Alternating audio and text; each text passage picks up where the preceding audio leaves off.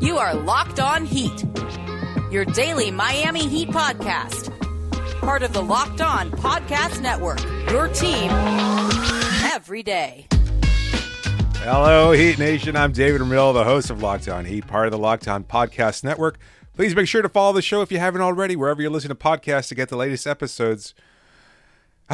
Day 2.5, kind of, sort of, day 3 of NBA free agency, officially recording this on a Wednesday afternoon. So it's been a little less than 48 hours since it kicked off, and well, a lot's happened. If you hadn't heard my episode recapping a hectic day 1, please make sure to go ahead and download that one and check it out because, well, I'm pretty optimistic about the moves they made. And I'm even more optimistic about the moves the Heat made following day 2, I guess. Markieff Morris has agreed to a one-year deal to join Miami.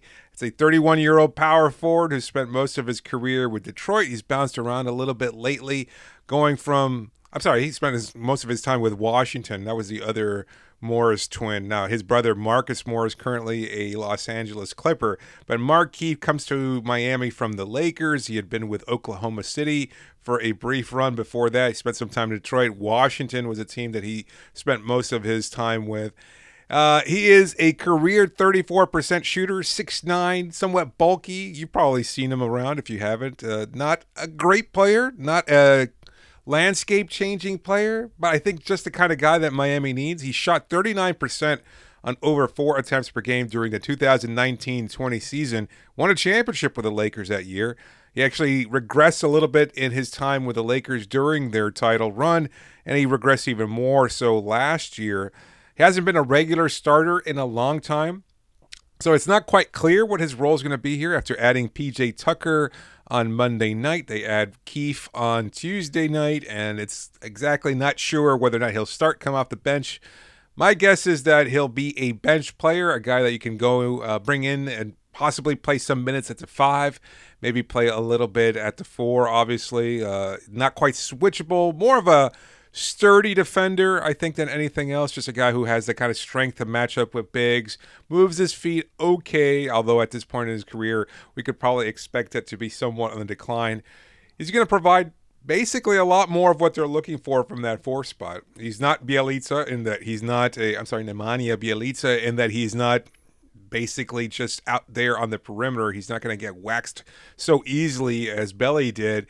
But he's not expected to be, Bam Adebayo either. Those are elite rim protectors and also elite perimeter defenders at the center spot. So I don't expect Morris to be able to contribute quite as much, but he'll be a body that you can throw out there. I think that's important.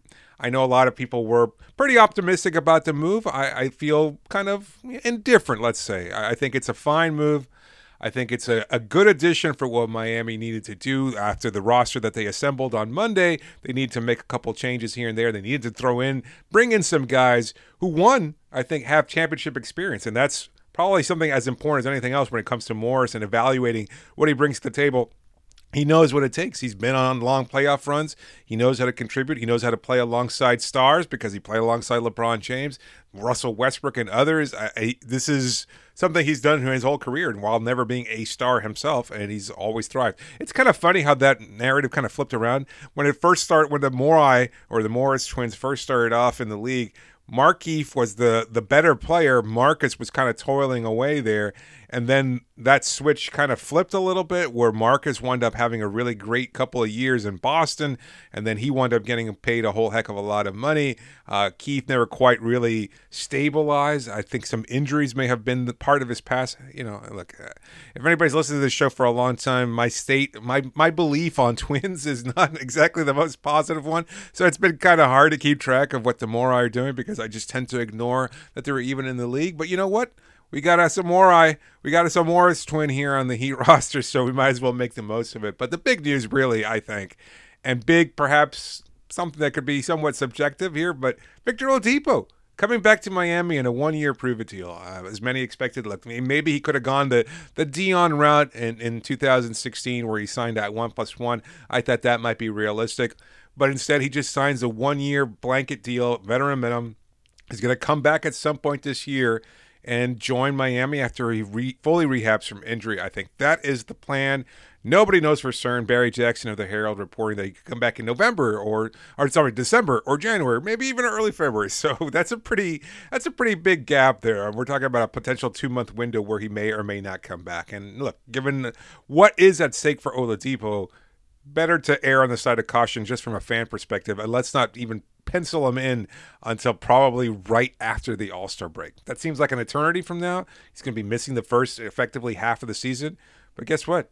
You're going to need him for that second half of the season because I think that's exactly when he can come in and contribute the most. He can watch his team, learn the tendencies of these players. I mentioned it before on the podcast. It bears repeating.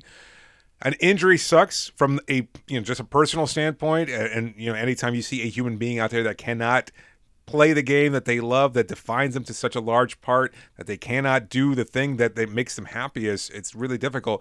But you can learn the game somewhat. You can see some of the tendencies of your teammates. You can see some things that maybe you hadn't seen before, understanding the game a little differently. And I hope for Oladipo's sake, he does spend some time there on the sidelines with the team. Who knows how soon he'll be traveling? Probably not anytime soon.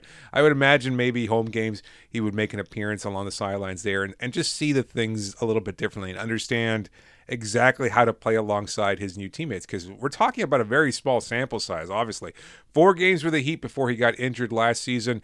Now he's going to be missing at least a few months. Who knows how soon he'll be out there, but once he comes back, he'll probably shore up that second unit. He'll probably be out there to close games up too. It's kind of hard exactly to see how everything shakes out regarding the starting unit so far. Right now, I would imagine that Morris, Oladipo and Hero are probably most of your bench right now. Again, once Oladipo eventually comes back, you have to have Duncan out there, Kyle, Jimmy Butler, PJ Tucker will probably start, and I think that you have Bam penciled in at center. So that seems to be where the starting lineup likely shakes out. But it's a good addition as far as just bringing in a guy who knows the Heat culture, who can contribute. Miami's clearly all in, and I think that the expectation is we can afford to wait a couple months for Oladipo to return, just because once he does come back, he adds another dimension to this team, which is why they acquired him last year. They had designs in making another title run last year following the Orlando bubble, and they saw Oladipo being a big part of that. Bucks fans can scoff at everything. They've been difficult, let's just say, over the last couple of days because even then, they'll never admit it. They were upset about the PJ Tucker signing. They thought it was going to be a slam dunk to bring him back because, Tucker really embraced that Bucks run. He really was embraced by the fans, and I totally understand why. When we saw what happened with Jay Crowder the season before, it's not that far-fetched. But at the same time, then as soon as Tucker, the Tucker deal, because no deal has become official yet from a team perspective, once the Tucker deal was announced publicly, then it became, he really wasn't that good. And we've got Bobby Portis, who Miami made a run at too. And it's not that big a deal. We can afford to lose Tuck. And then, of course, they pivoted somewhat strangely to guess what? You stole PJ Tucker from us. We're going to steal Victor Oladipo from you. And then, of course, once Oladipo signs with Miami, there's some complaints and some grumbling right away. And it's he's hurt anyway. And we didn't really want him here. It's kind of hilarious. I have to be honest with you. I having been somewhat personally attacked during the playoff run, I can dismiss it a little bit now that it's in hindsight and it's all over. But just seeing how fans react to these signings, the outsider's perspective is a really difficult one to have. I got to be honest with you. But I think one thing you can agree on is that Miami probably has been the clear winner of free agency now. I mean, they'll have pockets that argue one way or the other. That's totally understandable. I'll get into some of those over the next couple of days. Actually, even in the next segment, because I think it's worth digging into how Miami currently stands, and none of which we really actually know until this team hits the floor sometime in a couple of months. But also worth pointing out, Kendrick Nunn taking off, joining the Los Angeles Lakers on a 2-year deal. I think about $5 million per. I think the team option for that second one. So again, kind of betting on himself, joining the Lakers for what could potentially be a title run there. Look, it's a complicated 2-year stint here in Miami for Kendrick as a rookie. He really impressed a lot, and then, of course, there was the details of his past and everything else that kind of made it difficult to embrace him fully, at least from my perspective.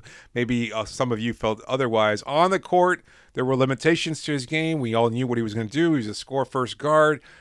Defense was always a strength of his. In fact, it was a pretty blatant weakness. I think there were also moments there where he wasn't quite the playmaker that he should have been at the guard position. So we'll see what happens with Los Angeles. Maybe he has another level to reach, and maybe he can do so in Los Angeles. And look, from the perspective of you're playing alongside LeBron James, you don't need to necessarily do much other than provide some occasional score. You're not going to be handling the ball. I mean, we've heard for, half a decade? I'll never forget a couple of years ago when Doris Burke was on this show talking about LeBron transitioning to not being the point guard anymore. And it's like, well, he's still the point guard on that team. He will always be on the point guard of the team. So I'm curious to see how that plays out with Russell Westbrook, which is why I think the Lakers have, quote unquote, lost free agency to some degree. It's very, very, very difficult to see how that shakes out. But look, they've made some strange and, I guess, complementary additions to that roster. And when you have AD and LeBron, maybe that's all you really need. But anyway, go listen to Locked On Lakers if you want. But right now, Miami is the talk of the town. And I'll talk about whether or not they're legitimate contenders in the next segment before getting into some of what we saw from Omer Yurtseven in Summer League, his first game as a member of the Miami Heat, technically and not, and whether or not he could be a part of this franchise moving forward. But just a reminder that if you're looking for a nutritious treat, then look no further than Built Bar. So many different flavors to choose from. You can build a mixed box with some of your favorites. If you like coconut or mint brownie or salted caramel, one of my favorites, cookies and cream, and of course, classic German chocolate. They're all covered in chocolate, and they're all soft and easy to chew because you don't even know that you're eating a protein bar. It's more like a candy bar, and that it's a great snack to have, an indulgent treat, and yet you're getting all the nutrients you need in between meals as a meal supplement. Whatever you need out of a protein bar, you'll get it from Built Bar. And best of all, if you go right now to BuiltBar.com and use the promo code LOCK15, you get 15% off your order. So go to BuiltBar.com, use the promo code LOCK15 to get 15% off, but only if you go to BuiltBar.com.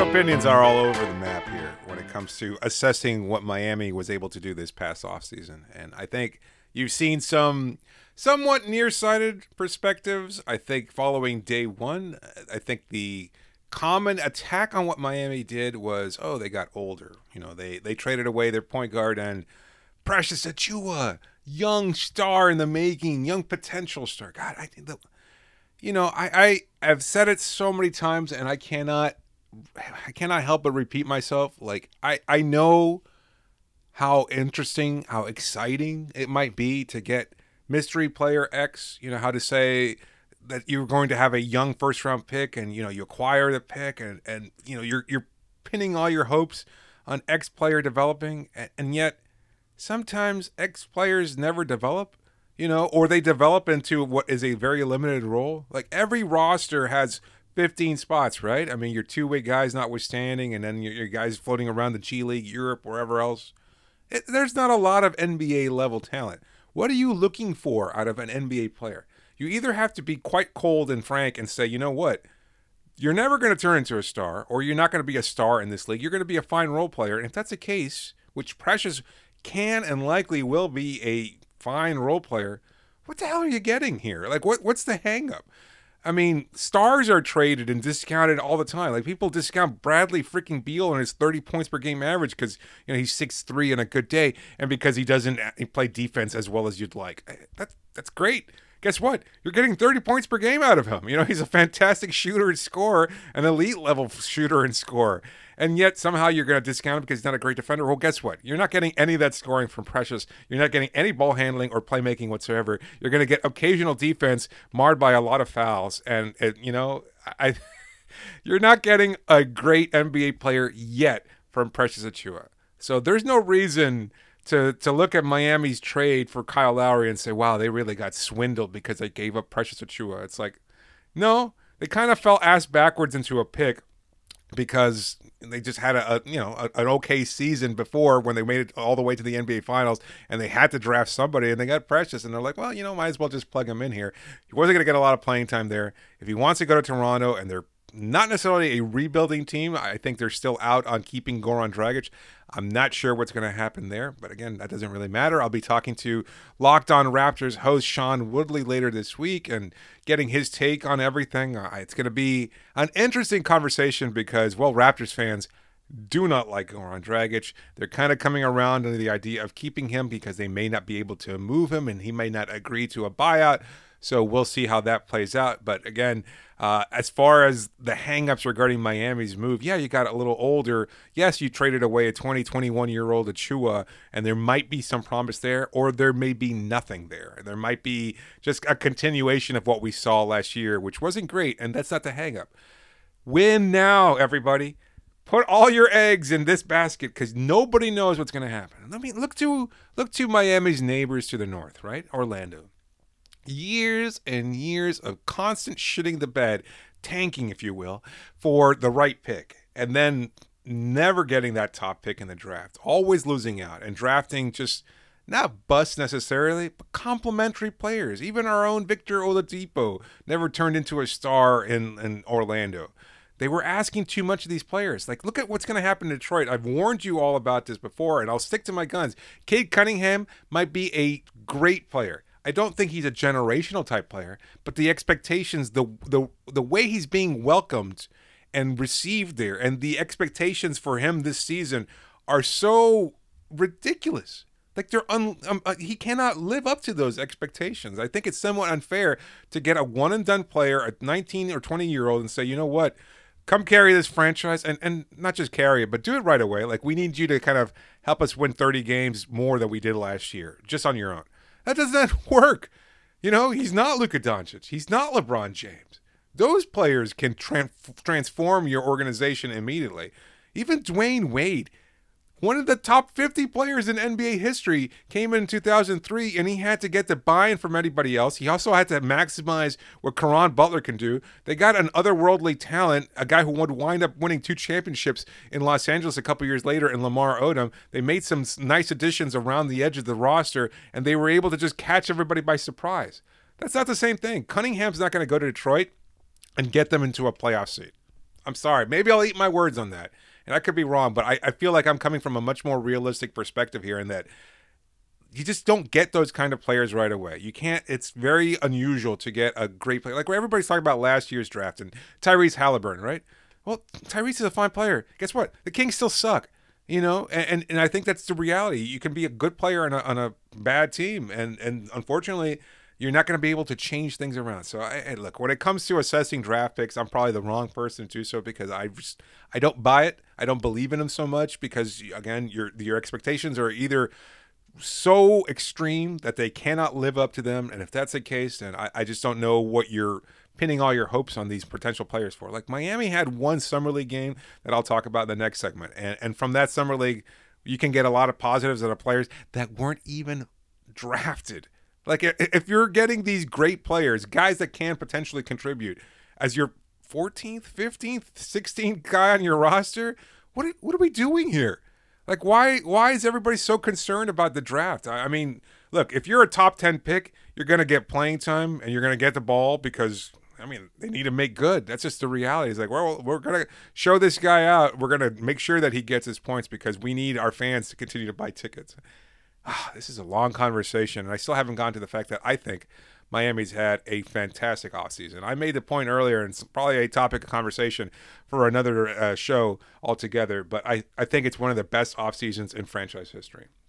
That might be somewhat hyperbolic, but I'm not a prisoner of the moment. If you've listened to the show regularly, you know that about me. I don't feel like I get caught up in the emotions of a moment or a particular offseason or anything like that. Like 2014 was a great offseason in that they got back Chris Bosh, but I mean, the reality was they weren't exactly changing the NBA or taking it by storm until they acquired Goran Dragic, so they still wound up falling short of a playoff spot anyway, and they already had Dwayne Wade on that roster, but no need to go back there. 2010 was a fantastic, untouchable a level of offseason acquisitions. You're not going to match that at any point in time.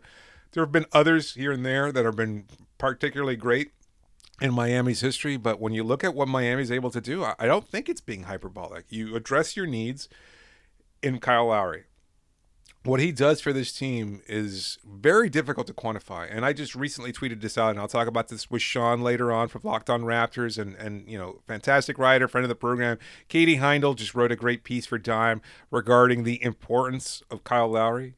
I tweeted it. Go check it out if you haven't read it. It's worth your time. Katie's a wonderful writer, but not only that, she sums up the feelings, the emotions of a guy like Kyle. He came to Toronto at a point in time when the Raptors were viewed mostly as a laughingstock. They was after the Vince Carter era. Nobody really wanted to join that team. They still have a hard time luring free agents there because it's Toronto. And although it's a great city, a great metropolis city, it's also in Canada. And so for a lot of American-born players, you might not necessarily want to join that team. But either way, he and DeMar, new Chicago Bull getting paid $90 million is DeMar DeRozan. Wow. The thought of him joining this team at less than what he wound up commanding in the market, just as an aside here, I cannot believe that. I am rarely taken by surprise. And the fact that DeMar DeRozan got $87 million from the Chicago Bulls, I cannot believe that. But you know what? Hats off to Jerry Reinsdorf. You don't want to pay Scottie Pippen, but you want to play DeMar DeRozan that much money? Good for you.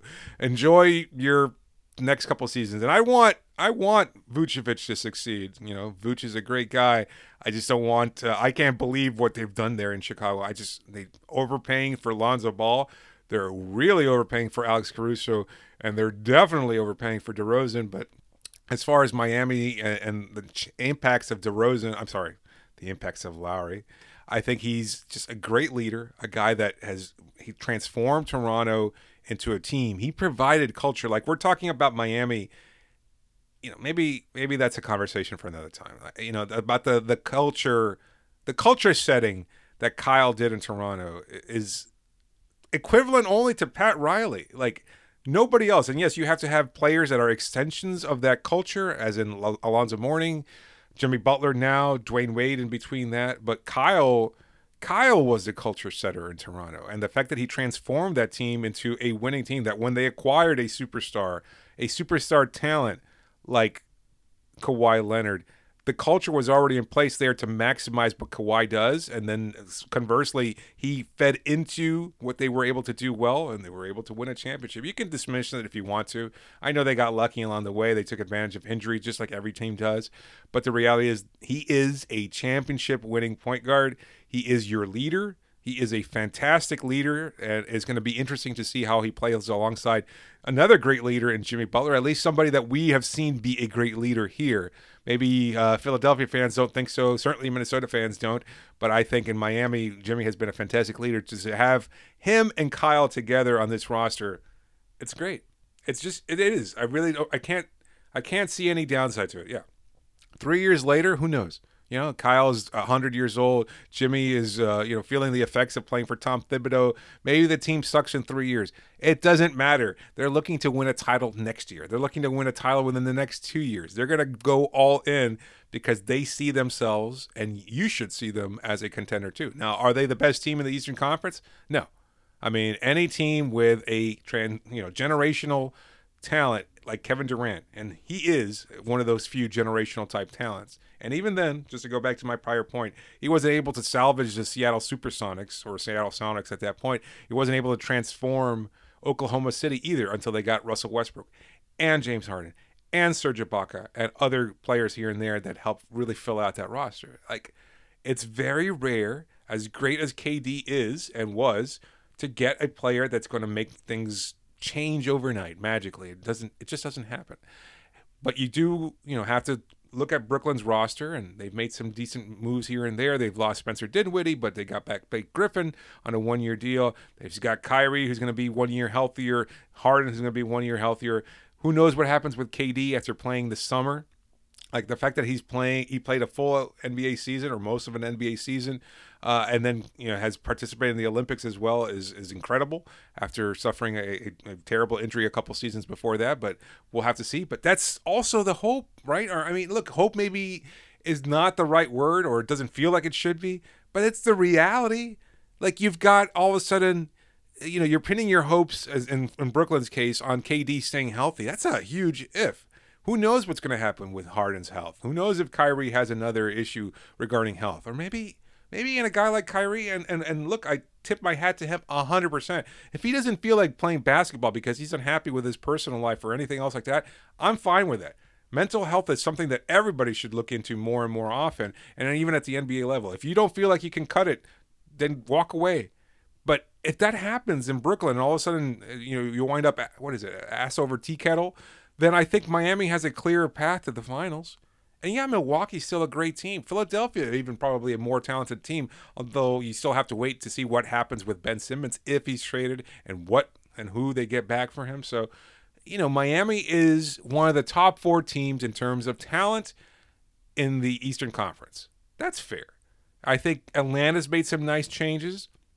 They've got a lot of talent there too, but I like Miami and their experience. I think that gives them a bigger edge over Atlanta. I think it certainly gives them a bigger edge over Philadelphia. I've said this before. I kind of discount what's happened there because they've had plenty of opportunities, and maybe you can look at it and say, oh, they just have a bad fit. Before that, it was a bad roster. Before that, it was bad coaching. Well, I mean, at what point do the excuses stop?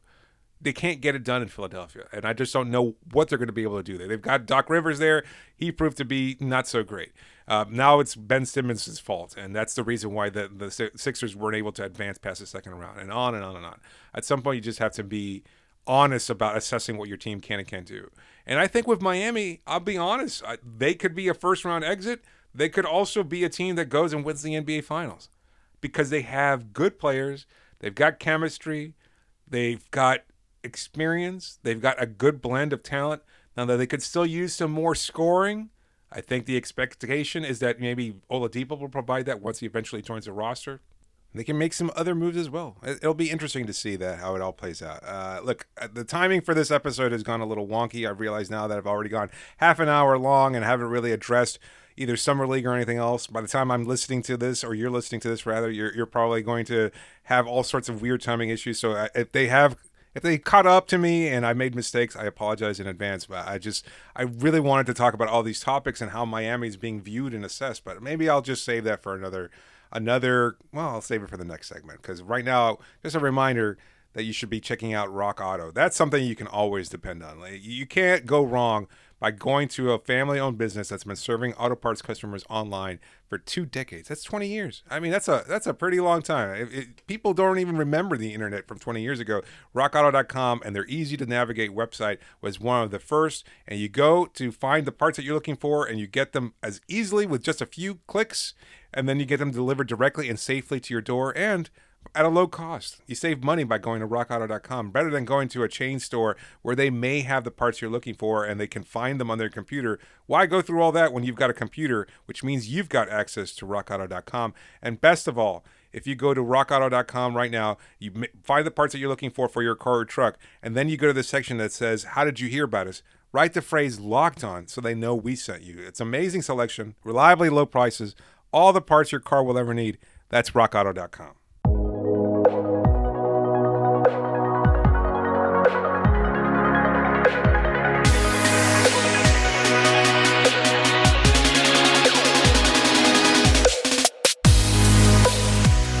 Betting on the NBA doesn't have to be a guessing game. If you listen to the new Locked On Bets podcast hosted by your boy Q and handicapping expert Lee Sterling, get daily picks, blowout specials, wrong team favorite picks, and Lee Sterling's lock of the day. Follow the Locked On Bets podcast, brought to you by betonline.ag, wherever you get podcasts. As I mentioned before, this episode's all over the place. I can't help it. I'm sorry. This offseason has been ridiculous. 2 days long already with NBA free agency, and trying to take stock of what's going on around the NBA. Even as I'm recording this, my phone keeps blowing up. Woj and Shams all over the place, still tweeting about this, that, and the other. It's a lot to take in, but I like Miami's chances. I like what they did. I know it's going to seem like I'm either hyping up this team or, I'm a homer and things of that sort. You can dismiss it. I mean, everybody's opinion is just that in July and August. Nobody knows what the hell is going on. Nobody knows what these picks are going to be like. Maybe it all blows up. Maybe an off season of great change leads to a disaster. But I don't see that because, again, you add players with championship experience. Kyle, Markieff Morris, PJ Tucker, all of them have won a ring. That's incredible to add that level of understanding and maturity, not just of age, but also just understanding what a season-long grind is and that you can get to this point. You're not going to get the benefit of, the quote-unquote benefit of a bubble where you can just absorb yourself fully and completely in basketball and everything else. So you understand how to time yourself, how to turn it on, how to work a series, how to make in-game adjustments and in-series adjustments. All the things that you expected of Eric Spoelstra, well, now you have them playing out on the court because you've got these players that know what those changes have to be in order to succeed. That's incredible. And so in terms of talent, yes, you've got a great point guard in Kyle who can change the game with his defense, who still knows how to run plays, who will be a incredible duo with Bam Adebayo. I think between Bam rolling to the rim and Kyle's passing, it's going to be unbelievable.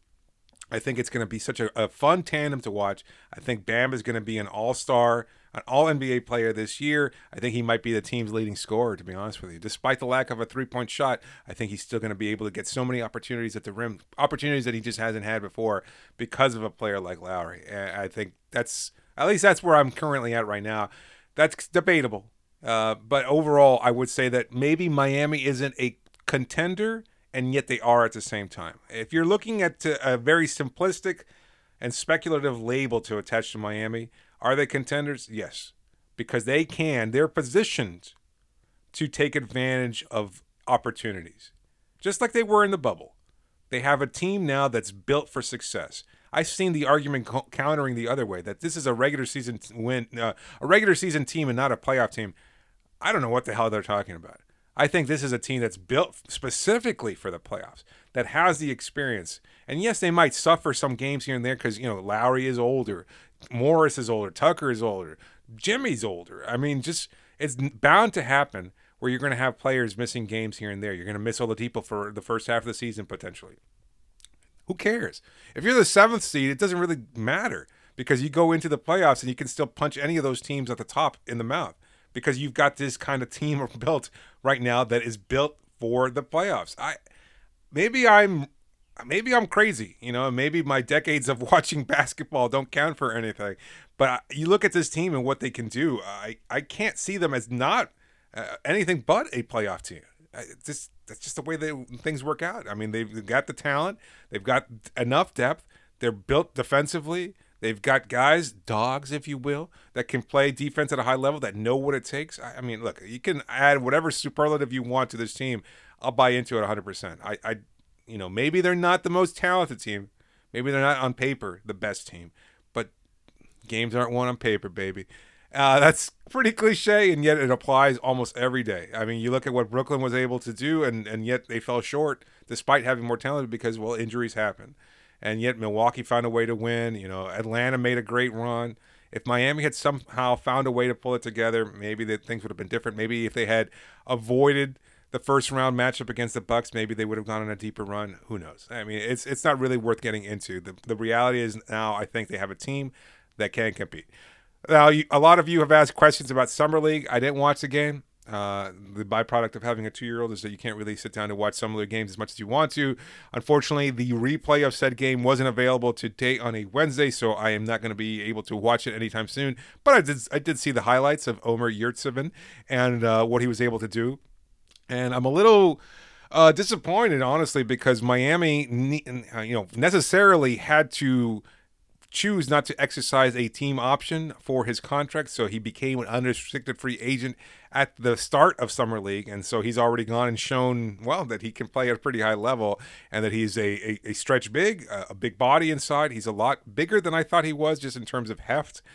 He's a legitimate 7-footer. He can also shoot the three, so he's going to be a fine player. Maybe not a top 10 player on your roster, but he's a contributor, I think, and given all that, I'm not sure whether or not Miami can add him to their team. Look, maybe he feels indebted. Maybe he continues to believe, as so many others before him have, that the team can continue to develop who he is, and he'll be the best version of himself if he stays with Miami.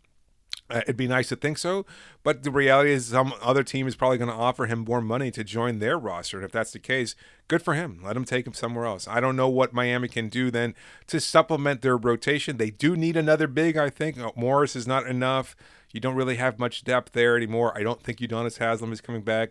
KZ Okpala is KZ Okpala. And so you could still potentially add a veteran like a Paul Millsap or somebody else. Right now, that is still a name floating out there that I have not heard anything about. We've also heard reports about LaMarcus Aldridge looking to make a comeback potentially with Miami. I could see, just because Miami does have a great history of reconnecting with their guys. A guy like Kyle, who has been on Miami's radar forever, they finally got their guy. And I think that's just the way they operate. It's been like that with Oladipo. It's been like that with PJ Tucker. They revisit all these names that they want to explore. When they identify their guys, they believe in them and they'll give them opportunities. Or maybe for LaMarcus, he could say, you know what, I should have chose to come to Miami, and maybe he'll find a way to bounce back. But either way, you can't count on those kind of players. You're not sure what to get out of them. It's just about building depth at this point right now. If you can add a J.J. Redick, if you can add a guy, an undrafted player from your summer league roster, you do it. You can get whatever you want out of them. Hopefully they'll be able to contribute something, because you can't count on that kind of contribution coming regularly. Gabe Vincent's still on this roster. Let him have another opportunity to run the floor, see if his maturity and constant maturation and development maybe take another leap this past season. They believe in Max Strus. I think everybody's pretty clear on that. And given that, maybe he takes his game to another level. I think he can continue to put in work. Maybe he joins Duncan and does so. Who knows? There's a lot of potential. There's a lot of options on this roster. So that does it for me. I just don't know what else to say about this team other than I'm a believer. And I think you all should be too. I've said it before. I'll say it again. And I'm going to stick to this because I've been pretty consistent about this ever since the season started, is that there was something missing from last year's roster, something that was there the year before. And I'm not sure if it was Jay Crowder. I'm not sure if it was Solomon Hill. I'm not sure if it was even Myers Leonard. Somebody needed to come in there and help cement this team and make them a real team. And that was not on the roster. That person was not on the roster. As much as you want to look to the Udonis Haslems or anybody like that to can bring things together, he just wasn't able to do so. And maybe another factor was the fact that they were another year older, that they were tired from the Orlando bubble, that it took so much out of them, that it was just a difficult season to try and gain any sort of emotional footing. It was a challenge that maybe that Miami team wasn't built to handle. This isn't that same Miami team. And again, to read what Kyle means to Raptors fans and to that organization, you've got another guy alongside Jimmy Butler that can rally the troops, that can bring you out of your funk, that can get you going, that can inspire you to greatness. What more do you look for from a team than that? Again, it may not result in a title, but this team is going to be fun. They're going to challenge people. They're going to be great. They're going to be together. They're going to be dogs for each other. And I think that's what you want out of your team.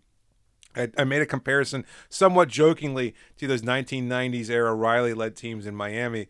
And that's not such a bad thing. Those teams were great. They just fell short because they ran into a juggernaut in Michael Jordan and the Chicago Bulls. But those were fun teams that everybody still identifies with. That was the culture-setting teams of this Miami Heat franchise, and I think this is an extension of that to one more degree. So we'll see how it all plays out, but it's going to be a great season. And thank you so much for riding along with me, because I appreciate all the input I've gotten over the last few days. It's been a great run, and I'm going to continue to be there for you with daily podcasts covering these games. I'll be covering the games in person, hopefully. We'll have to see how the season plays out, but for now, I'm expecting to be there covering it just as well as anybody else. So you can always reach me via email at lockdownheat@gmail.com. Send in your questions, because the offseason kind of takes it up another notch now. I can milk the free agency conversation only for a few more weeks, but after that, it's always great to kind of take a stroll down memory lane about some of the best players in franchise history. And if you've got other questions and other ways that you want to look at what this team can do, I'll be happy to answer those on an upcoming show. You can also reach me via Twitter using the hashtag AskLOHeat. Be sure, if you haven't already, to follow the show and to leave a review. Those reviews do matter.